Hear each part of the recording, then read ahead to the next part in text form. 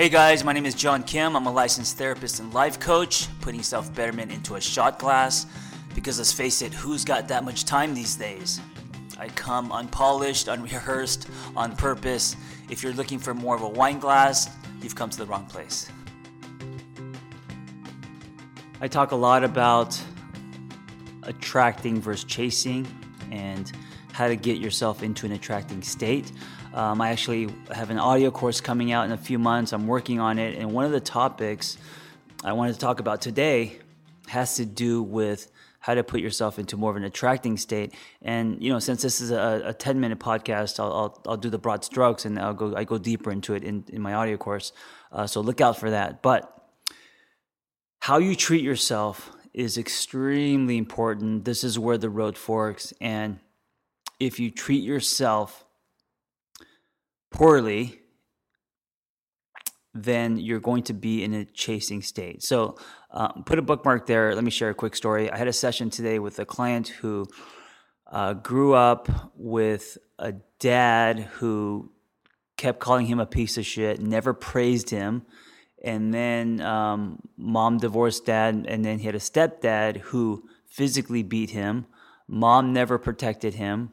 And then he grew up and now as an adult, unhappy, grayed out, totally disconnected with his body, doesn't have any kind of sense of self-esteem or worth, and previously have been in toxic relationships because of this belief that he doesn't matter, that he's not valuable, right? And so if you believe that you don't have worth, you're always going to position yourself into being in a chasing state, right? Where you are powerless, and what has power are the people around you that you seek approval from, or you put a lot of weight on ability, performance, things that are contingent, right? So you start to tie your true value to the external.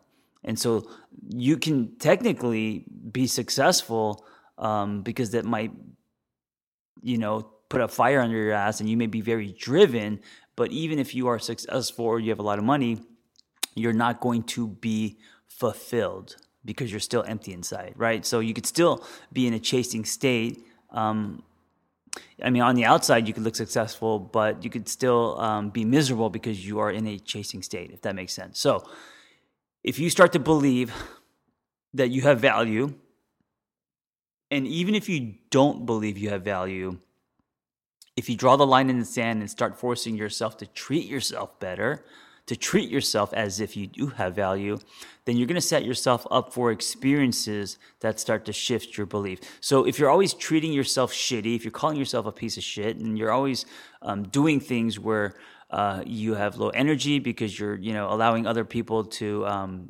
take advantage of you, or you can't say no, or you're not able to draw boundaries, and you're not able to give yourself what you need, and you're always, exhausted and depressed and kind of directionless. What you're doing is you're puncturing holes in your self-esteem balloon, right? That is leaking. The way that you start to patch that up is to tell yourself you're going to treat yourself like you matter. To tell yourself that you have worth, you have value, that's not tied to anything that is outside of yourself, but that you as a person have value, and so you're going to treat yourself that way. And if you don't treat yourself that way, you can't expect others to, right? The world will follow your lead. So when you start to treat yourself better, when you start to stand and have a stance and a sense of self, and you tell yourself that I deserve better, maybe it's a better relationship, or you deserve better sex, or you deserve a better job, or you deserve someone's attention. It doesn't matter what it is. When you believe that you actually don't even have to believe it. When you tell yourself that you're going to put action behind those words, and then that belief will come later, then you start to build self-worth. Then you start to position yourself to be into more of an attracting state, right? Then you become more power-filled. So for most of my life, and I didn't, I wasn't abused or in any kind of like toxic relationship. Although my parents in growing up never really praised me, but they never, hit me or called me a piece of shit or anything. I didn't treat, even though I didn't go through that, I still didn't treat myself well, partly because I didn't allow myself to be happy. And it's not like I was bashing myself or, injecting my veins with heroin or anything like that. But in most of my 20s and 30s, I locked myself into a coffee shop and grinded for 12 hours a day, trying to chase something that wasn't real, trying to create this final puzzle piece that I could put into this puzzle that's going to make the perfect picture and that's going to be happy, which was all a lie, a lie I told myself. It was basically programming and advertising. And because of that, I didn't treat myself well. So I didn't allow myself to be happy. I wasn't smiley. I didn't allow myself to find joy in my day. I didn't allow myself to travel because I thought traveling was for people who have already made it. And if you're traveling, then you're wasting your time because you should be working and grinding. And so most of my life was spent alone in coffee shops, drinking lots of coffee and thinking and trying to be creative. And because of that, I didn't treat myself well. Now, after my divorce and my rebirth, and as I started to get to know myself, and again, this is a practice. This is not something that you just do once and you're like, oh, I'm done. I'm good. I'm going to treat myself better for the rest of my life. No, it's like riding a bike. It is a practice. And listen, some days, even if you do have high self-worth and value, some days you are going to beat yourself up and you're human. And some days you're not going to treat yourself well. And that's just, there's nothing wrong with that. That's just part of being human. But overall, I started to treat myself better by first making the intention to, right? And then to actually get to know myself. I think a lot of people hate spending time alone with themselves. And when they do, it's totally uncomfortable. They need to be with someone or by someone or with a group of friends or with their family or something. And so because they're never alone, they really don't get to know who they are, right? So I started asking myself questions like, who am I? What do I like? What do I want to give to myself? And this is why I got a motorcycle, and this is why I went to Italy. This is why I grew my hair long. This is why I got tattoos. I started to date myself. I started to get to know me and give myself things that I needed. I took myself to the beach, gave myself lots of fun times in the canyons by myself on the motorcycle, little things, because at the time I didn't have money, so I couldn't go out and buy big things. So it forced me to seek a nectar, which I always talk about in my daily, what I had in front of me, right, in the day. So I went out to diners a lot, started to listening to a lot of podcasts, just things that I wanted for me and also kind of learning to sit with me and like me and be okay with me, right? And so that kind of began the journey of connecting back to myself, giving myself things like fitness and then challenging myself to push myself as hard as I could. So that's also treating yourself in a good way, right? Challenging yourself. As long as, and you have to determine what's healthy or not. If you're punishing yourself, like if you're pushing yourself so hard to work out because it's a form of punishment, or you're working out or your diet or whatever it is disguised, but what you're really doing is it's disguised as healthy, but what you're really doing is punishing yourself, and right? You got to be really honest with yourself. Lots of yourselves in this episode, sorry.